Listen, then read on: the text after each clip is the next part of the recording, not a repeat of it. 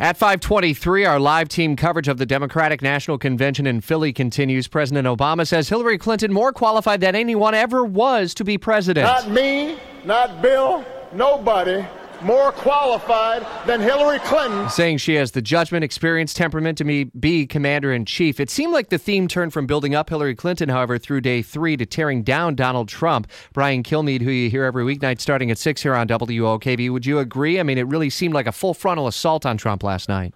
Yeah, we got word. I'm coming to you from Philly, so we got word early that these speeches were going to be taking down Trump. Biden was going to say, blue-collar guys, come back to me.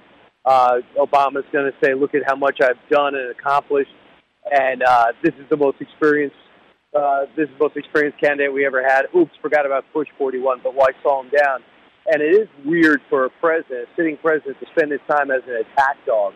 It really, traditionally, that has not been the case, but that's what it was.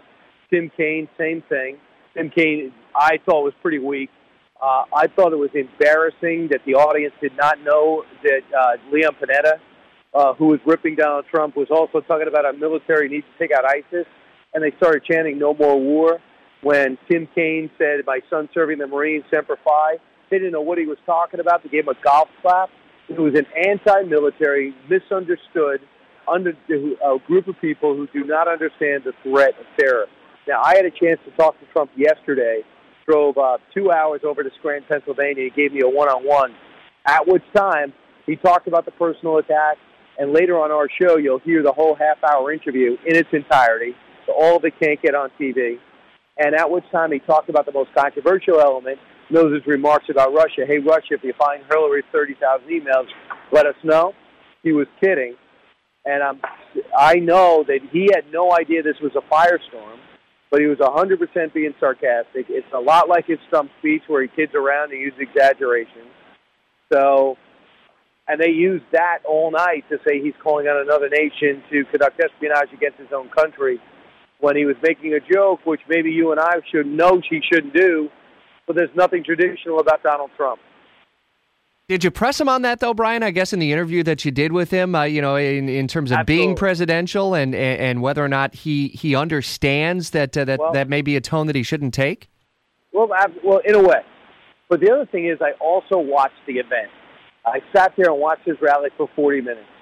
And I watched, this is my fourth rally that I've seen him in, and he's about 80% better. And what he does is, doesn't go up there and say, this is my economic plan, this is my tax plan.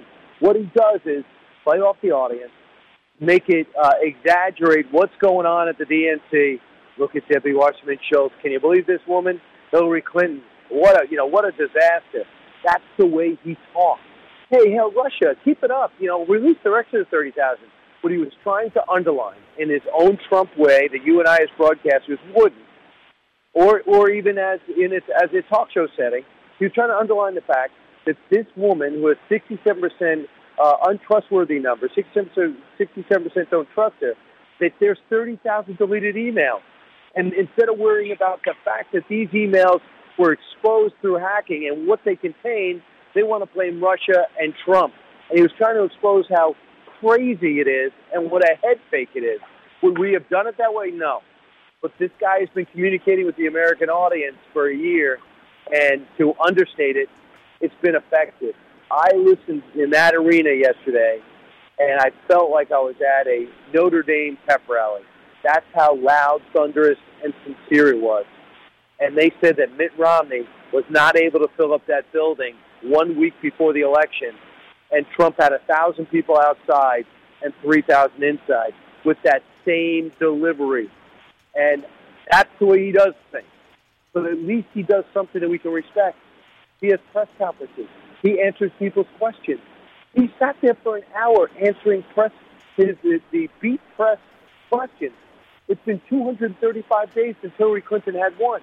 But when you go into those settings, you leave yourself open to making a misinterpretation or flat-out a mistake. And that's the risk. You gave a huge rally, 3 rallies in one day, and a press conference, and everyone's focusing on his answer to one question, which he embellished on. Hillary Clinton taking the stage tonight at the Democratic National Convention to formally accept the nomination. We'll have a full recap tomorrow morning with Brian Kilmeade at this very same time, and the Trump interview tonight beginning at 6.